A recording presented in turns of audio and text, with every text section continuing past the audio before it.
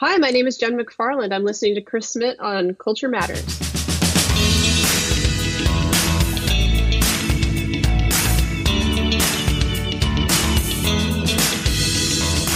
Build your cultural competence. Listen to interesting stories. Learn about the cultural fails and how to avoid them. Get the global perspective here at Culture Matters on International Business. Your host, Chris Smith, has a plan for people who are looking for a solution. He makes you understand cultural diversity better by interviewing real people with real experiences. Every episode, he interviews a prominent guest who will tell you his or her story and share international experiences, making you more cultural competent.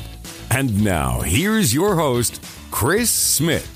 Hi there, my name is Chris Smith and you're listening to the Culture Matters podcast. We are on episode number 125. The guest for this week, or for this episode, is Jen McFarland. Jen McFarland, the host of Women Conquer Business podcast, has spent over 10 years as a business analyst and growth strategist.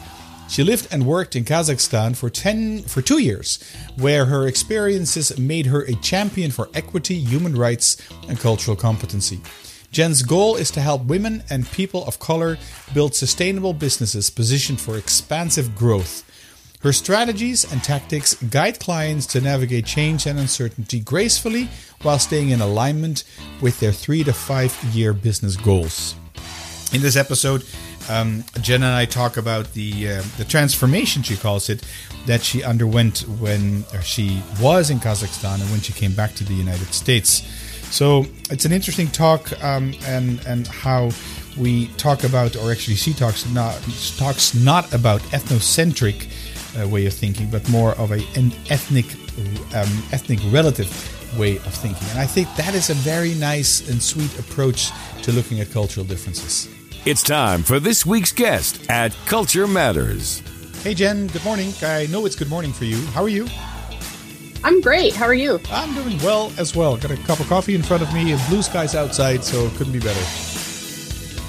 And I've got you on the line. A cup of coffee and some cloudy skies here, but that's okay. It's Oregon. That's what we do here. That's what you do. Okay. All right. Well, you've revealed somewhat of your of my first question that I ask all my guests, just to get a little picture of who's on the other side for this podcast, number 125.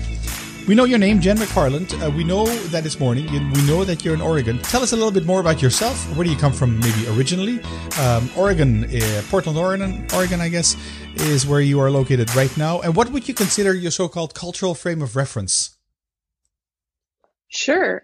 Well, I've not lived maybe as extensively around the world as some of your guests, but I did grow up in a small town outside of Boise, Idaho, which is one state over from Oregon, so not really the West Coast.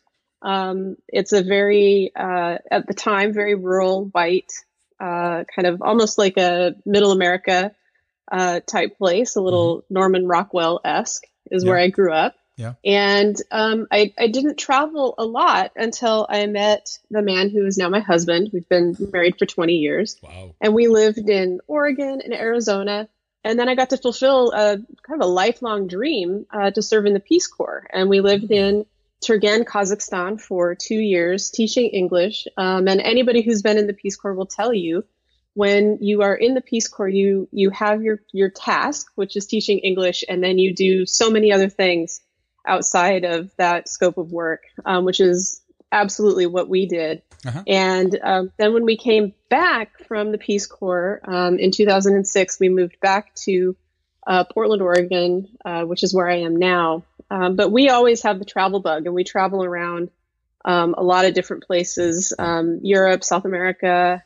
I'm really itching to go back to Kazakhstan because we've been back now for like 13 years. Mm-hmm. And there's so many places on the list. I don't know that we're ever going to see everything, but we're going to try.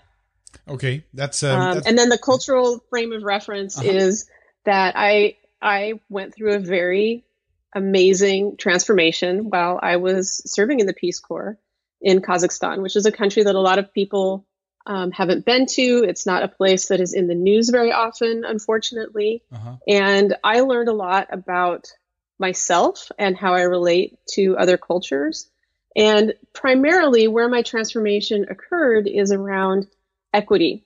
When things happened to me that were unfair, I realized that it was because that unfairness had not happened to me as a white woman in the United States. And it really opened my eyes to a lot of the equity, inequality, inclusion issues that we have in the United States. And what maybe a lot of listeners don't know is that the third goal of Peace Corps is actually to build friendship and understanding and relationships in your home country after you finish serving in the Peace Corps. So what I'm actually working on is the third goal, which is building bridges with other cultures in a lot of my work through equity. I think you've just answered all my questions. I think we're done with the interview. No, that's not true. That's not the case. I've had more people. I've had more guests who served in the Peace Corps, and frankly, to be honest, but that's just my ignorance. Just a few words. What is the Peace Corps? How do you get in there? Is it mandatory? Is it a choice? Sure. So, especially for people, I know you have a lot of listeners who are not in the United States. Exactly. The Peace Corps was started by John Kennedy, our president, in the 60s. And it was really just to build friendship around the world. It's not required. In fact, Peace Corps volunteers are a relatively small community of people, considering that it's been around now for over 50 years. There are only about 300,000 former Peace Corps volunteers in the United States. And so we're like a small city of people who have lived and worked overseas for 2 years. Doing various things. So like I said, I was an English teacher. There are a lot of people who do business development. Basically, they find out the tasks that would best serve the country. And it's all done government to government. And then we go and do that. But then when we get in our local communities, like I said, you end up doing, you find different needs. And if you are listening and have an open mind, you find that there are so many things that you could be doing in addition or instead of what your assignment is to really create a rich experience. For example, the thing that my husband did, because I served with my husband, which was also somewhat unusual, not unusual in Kazakhstan, and I can explain why in a minute. But what his secondary project was being in a rock band. And it was awesome, so he was there in Kazakhstan.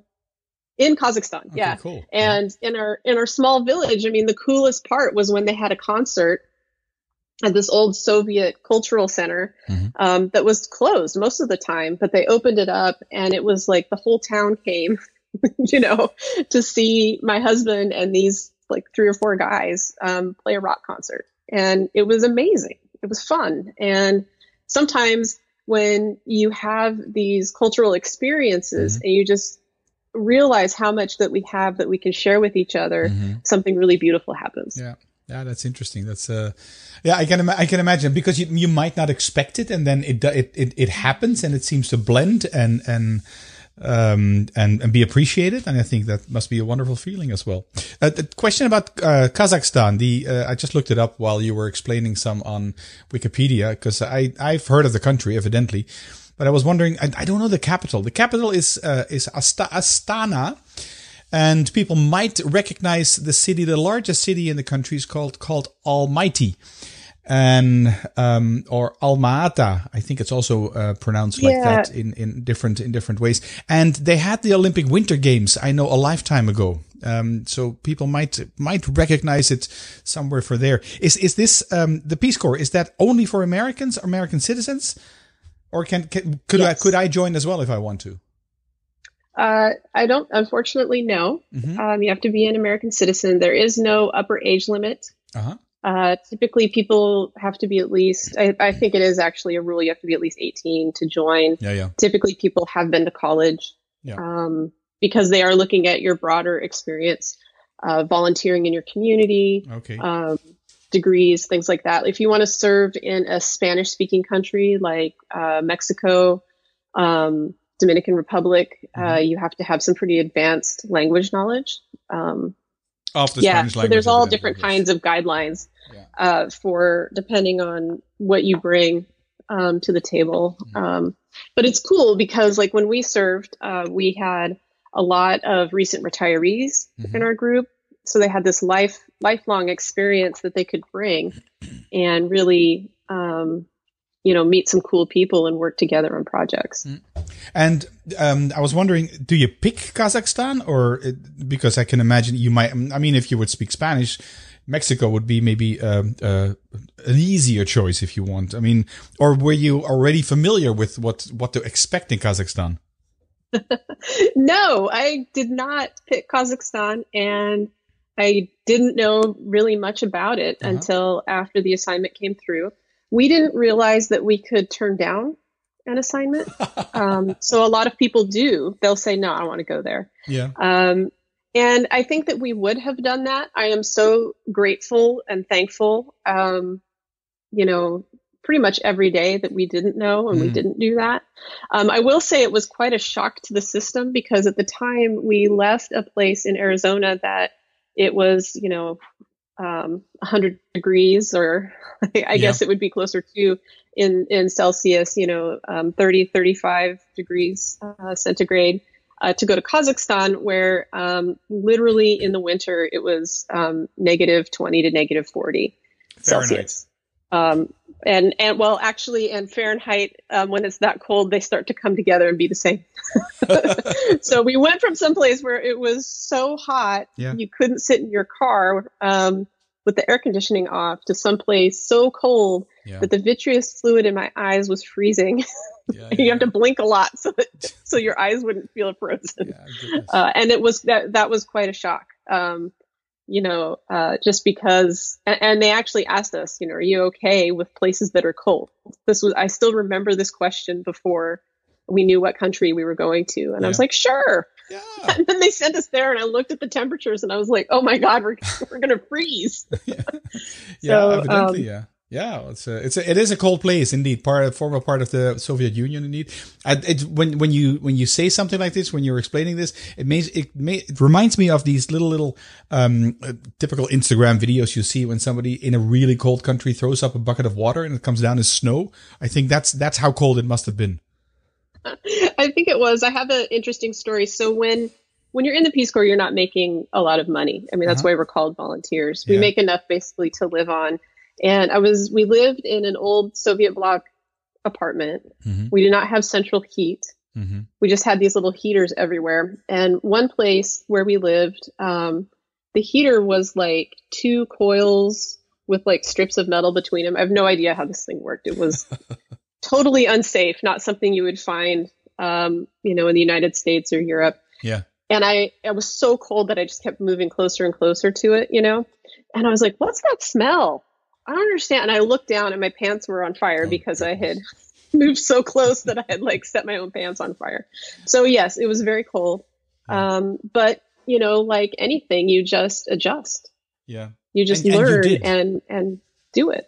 Yeah. And you did it for 2 years. I mean, this is not like, okay, I'm gonna spend 3 months and that's it. I'm gonna run home.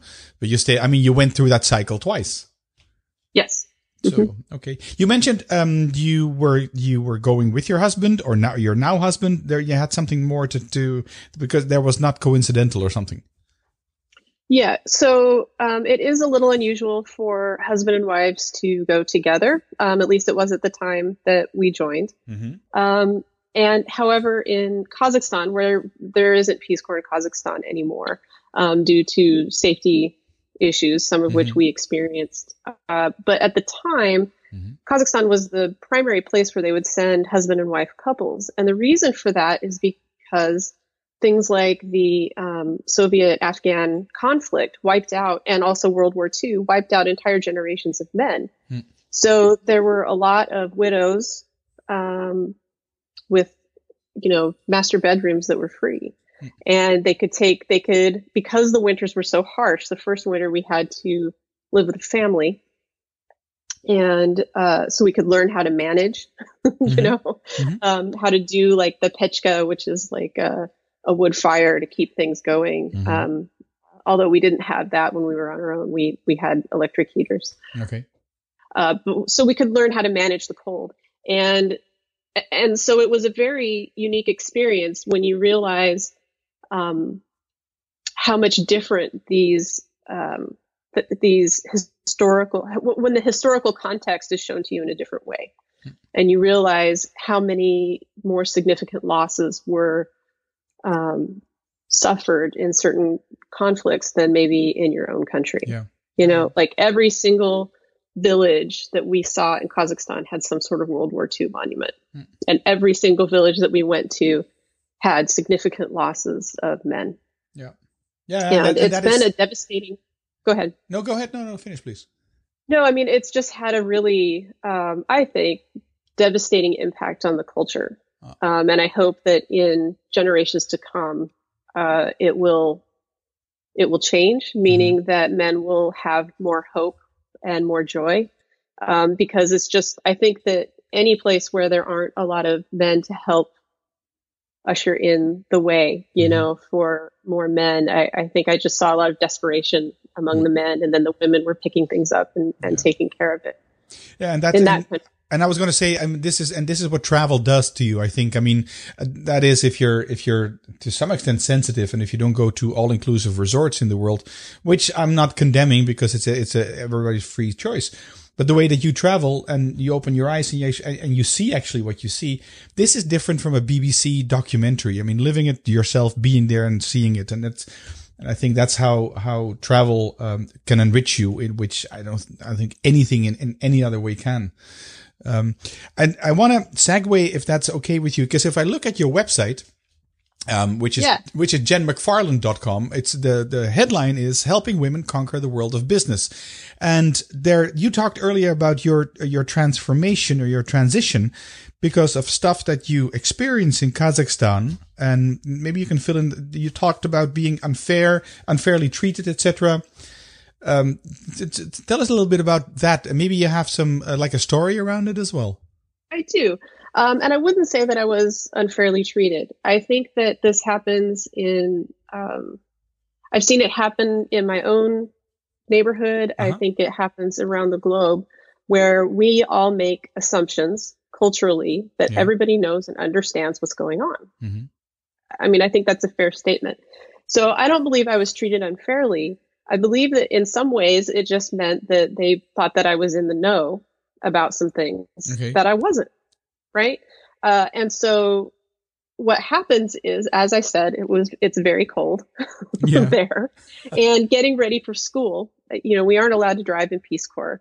And so getting ready when it's -40 to go and teach, and walking to the school is a big task, which you wouldn't think it would be, but putting on all of the layers of clothing, we didn't have running water. I mean, it was just difficult, tough, as it is in a lot of places without the creature comforts that a lot of people have in the United States and Europe.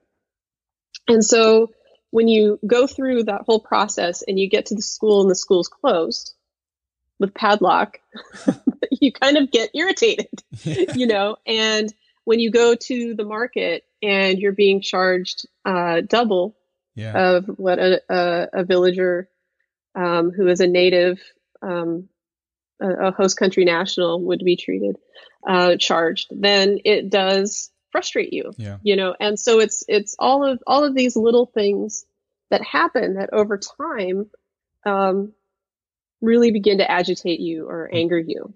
And it's just this idea of being the outsider, right? Yeah. And it was a common frustration for many of the volunteers in Kazakhstan. And some people never really, some of the American volunteers never seem to really get over that. But I dug a little deeper and I was like, why am I so mad? You know, the first year I was like, man, this is terrible. Like, what's going on? You know, I was still having a great time. I still made tons of friends and everything, but I had this like little irritation, you know, but then I dug into it. And I think that's kind of the benefit of being someplace longer as opposed to going on vacation for a week when something happens, right?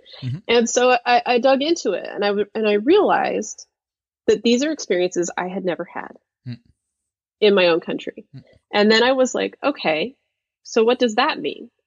And then I started opening my eyes to the fact that there are people treated the way that I had been treated in my own country, and paying attention and realizing when people are being treated differently, or when somebody looks at another person and makes an assumption or a judgment. And it all happened while I was overseas. And then when I came back, it really changed the way that I interacted with people. It changed the way that it just really changed what I saw in terms of equity and culture and cultural competency.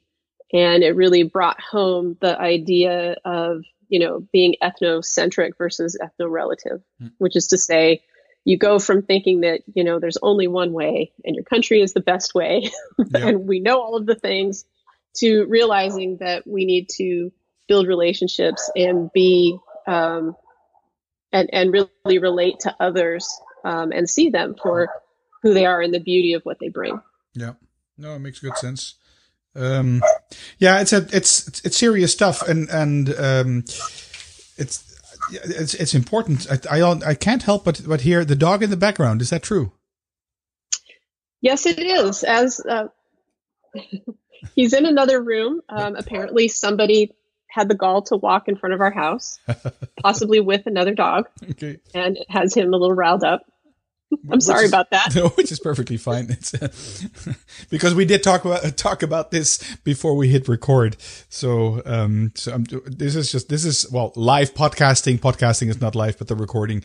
What you hear is what you get. Ethnocentric to ethno-relative. I like that as a quote and as an insight. The fact that you felt treated differently, did that have anything to do with the fact that either you were American citizen in a maybe former Soviet country, or the fact that you were a woman, or maybe a combination of both?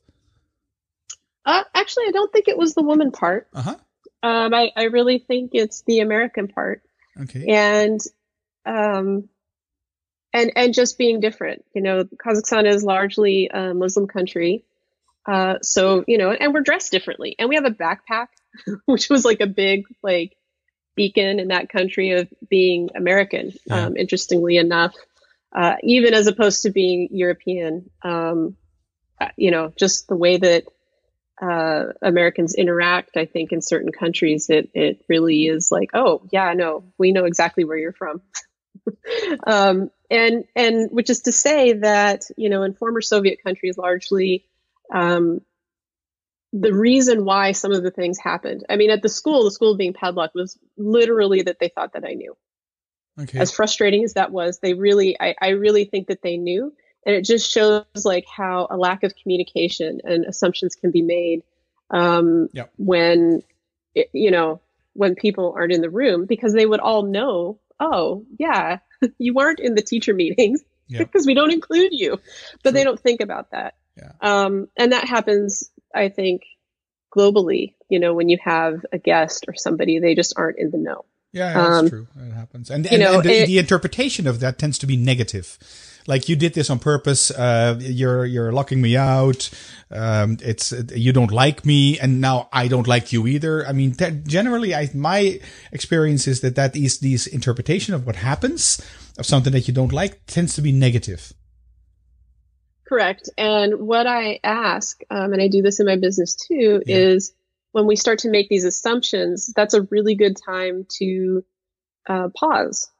Like, consider for a minute what may be a little bit deeper. I think a lot of disagreement around culture or race or sex, like gender, has to do with this inability to pause and consider another opinion. We get so wrapped up in our own stories around what's happening that we don't open our hearts and our minds to the notion that there just may be something else going on. Yeah. And so it was a really big period of growth. Now, the other thing that I would say is that in former Soviet countries, and I think that this is the case in a lot of places, how people, so being charged more at the store, Mhm. for example, I think had a lot to do with the image of quote unquote American that is portrayed in Kazakhstan. A lot of the TV, so everybody asked me if I knew Britney Spears. Everybody. Personally. Personally, and I'm like, no. How interesting. Uh-huh. And so I would spend a lot of time explaining how large of a country the United States is. And I would spend a lot of time explaining that when you see someone on television, that doesn't mean that we all know the person. And also, a lot of the TV that they had, they were seeing shows like old reruns of Dynasty and Dallas. And so they assumed that we all had maids, that we were extremely wealthy. And I mean, it's just a fascinating thing when you realize how your own country and culture are being portrayed, and having to help dismantle some of those assumptions that people have. So of course I would be charged more at the store. Everybody thinks that I'm, exceptionally wealthy and have a maid. And the reality is, compared to many people in my village, the life that I have today, I am exceptionally wealthy. And so in a way, they had no idea to know that I wasn't making really any more money than many people there. Although I would say I was making more money than a lot of people there, in part because I was getting a regular paycheck, and the teachers that I worked with were paid very irregularly, and they would go for long stretches without being paid. That's why everybody had a garden to support their livelihood. Wow. So it's all relative. It's all in terms of how you see things. And I didn't mind paying more at the store. I was like, okay, whatever. Just gonna move on. There's no reason to fight it. It's hard to escape anyways. Yeah, it is. It is. And then I just become another, bad American. And that's not what I wanted to be. No, true. So in your LinkedIn profile, your LinkedIn bio, it says you are a champion for equity, human rights, and cultural competency. It's I can see that, champion for equity, human rights. Where does the cultural competency component fit in there? Sure.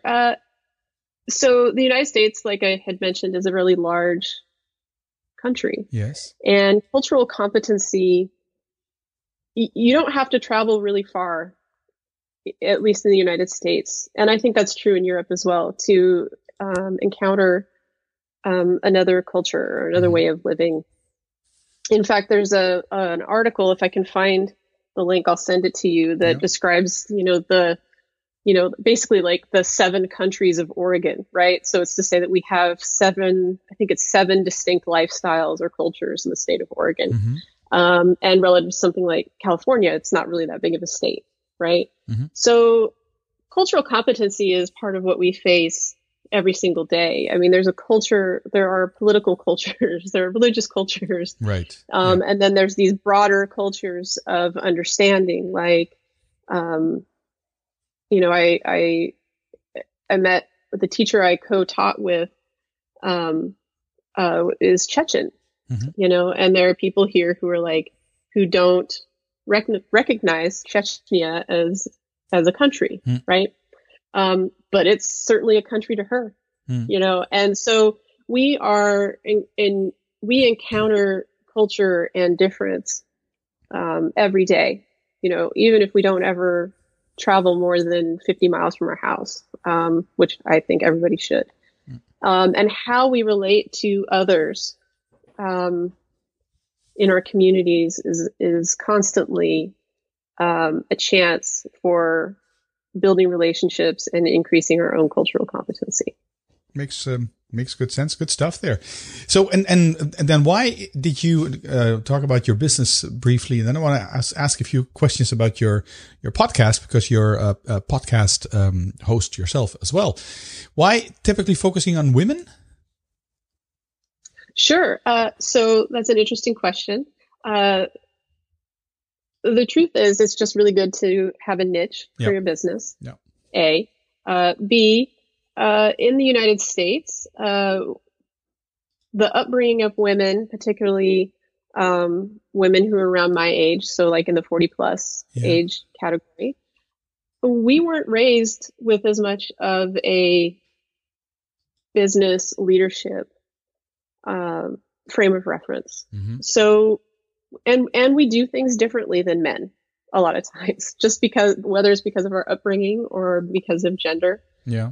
It's just kind of the case. So focusing on, and even if I would even pause to say, even if you go to like Google Images and type in leadership and business, you see women largely in secretarial type roles and men as the leaders, and you see businessmen.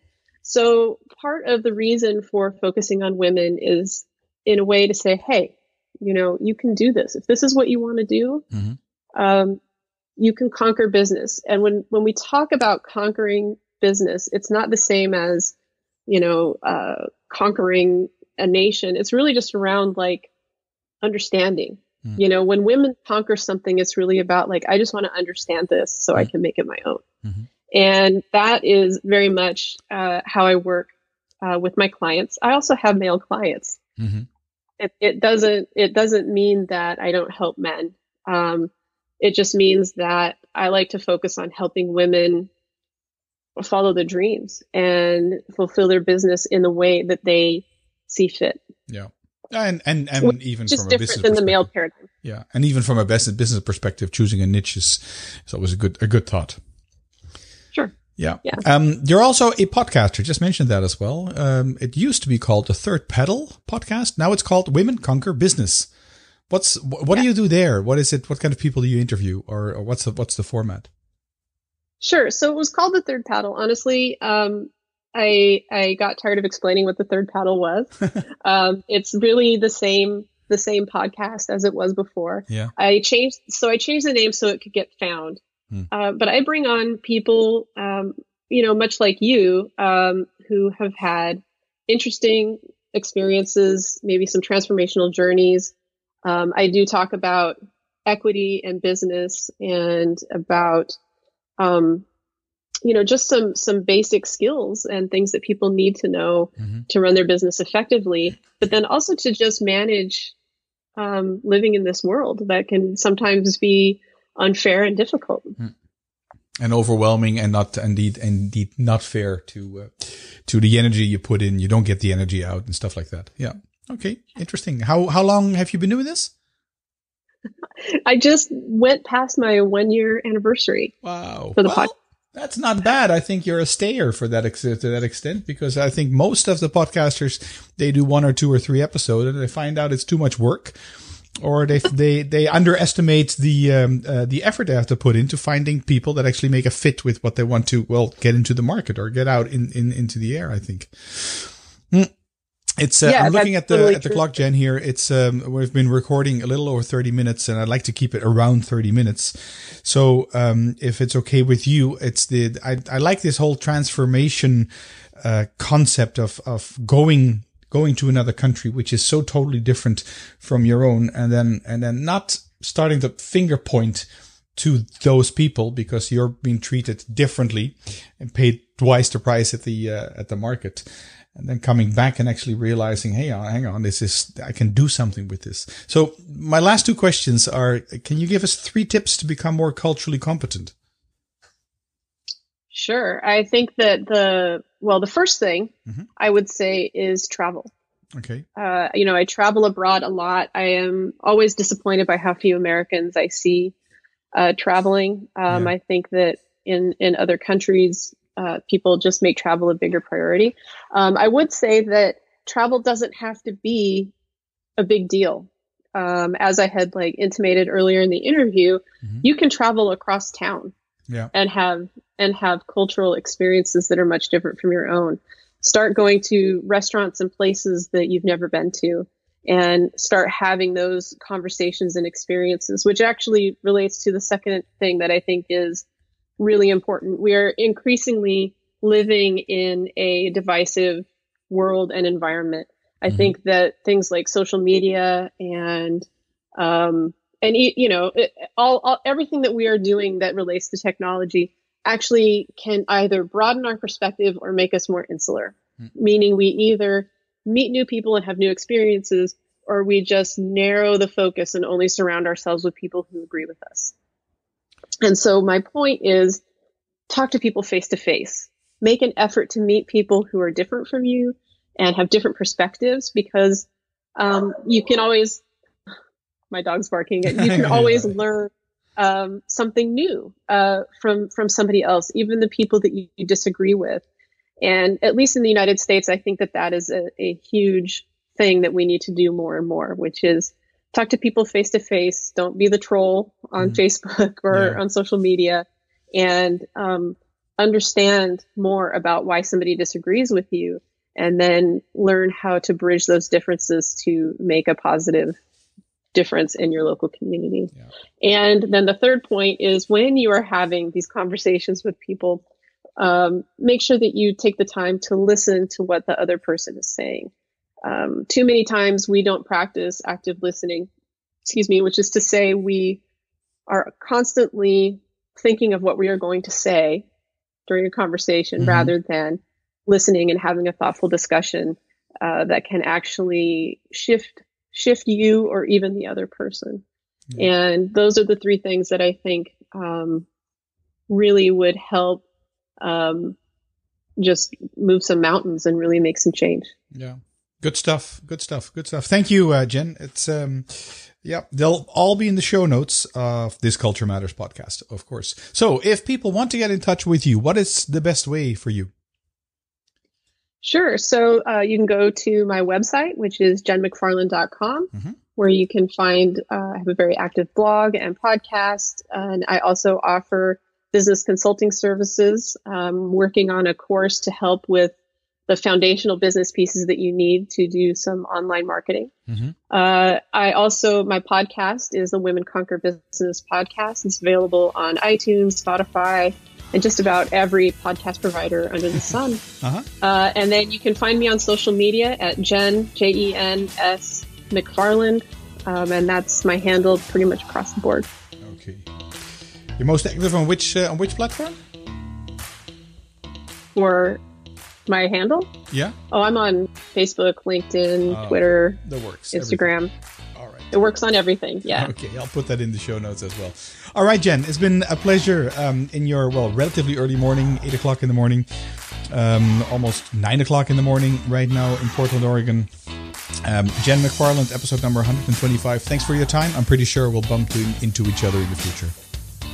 Thank you. Okay, Jen, thanks again for coming on the show, number 125, the Culture Matters podcast. Subscribe to my podcast if you haven't done so already, and while you're at it, you can always leave a review. I would really appreciate that. The music you're hearing in the background is from Bensound. Check them out at bensound.com. I am Chris Smith. This was the Culture Matters podcast, and I'll be back in 2 weeks' time. 2 weeks ago, in episode 124, I talked to Harry Mitsidis, the world's biggest traveler. Check out that episode as well. I'll talk to you in 2 weeks' time. Take care. Bye. That's it for this episode. Culture Matters, making you understand cultural diversity better by interviewing real people with real experiences. Your host, Chris Smith, has a plan for people who are looking for a solution.